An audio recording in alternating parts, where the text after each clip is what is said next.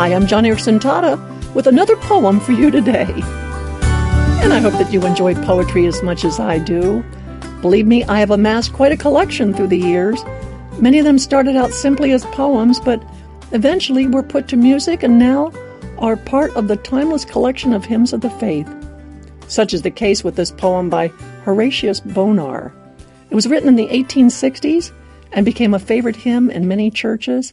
And for me, it's a favorite because, well, it captures what I feel about the gospel, about Christ's amazing love and my unworthiness.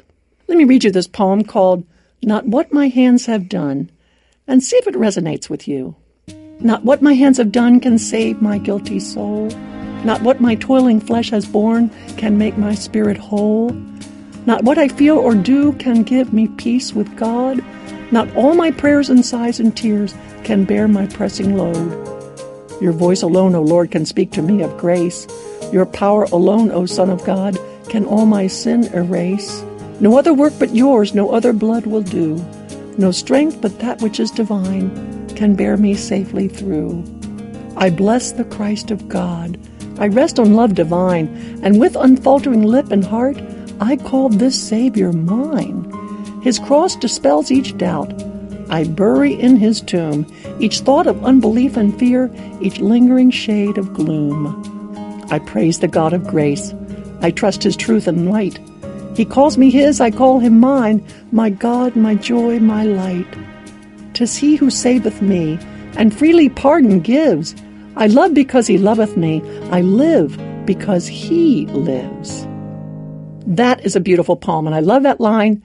His cross dispels each doubt. I bury in his tomb each thought of unbelief and fear, each lingering shade of gloom.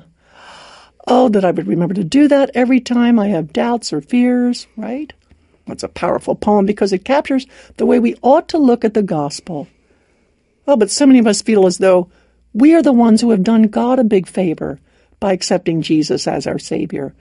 We take the gospel for granted and so focus more on what we bring to the table rather than fall down prostrate in the dust, amazed at what God has brought to the table. And so I thank Horatius Bonar for this remarkable poem. And if you're interested in hearing it set to music, you can go to my radio page at joniandfriends.org, and we'll provide a link so you can hear the hymn. Plus, we've posted this poem on my radio page as well for you to download and share with a friend. It's just the sort of thing you want to print out all centered on a nice sheet of paper, maybe with a border, and then give to someone who needs to be reminded of what the gospel has done for him, what it's done for us all. Poetry has a way of capturing the deepest, most profound truths into such simple rhyme and rhythm. And although many people are not aware of this poem or the hymn that was composed from it, it's about time we dusted off the decades to enjoy it afresh once more.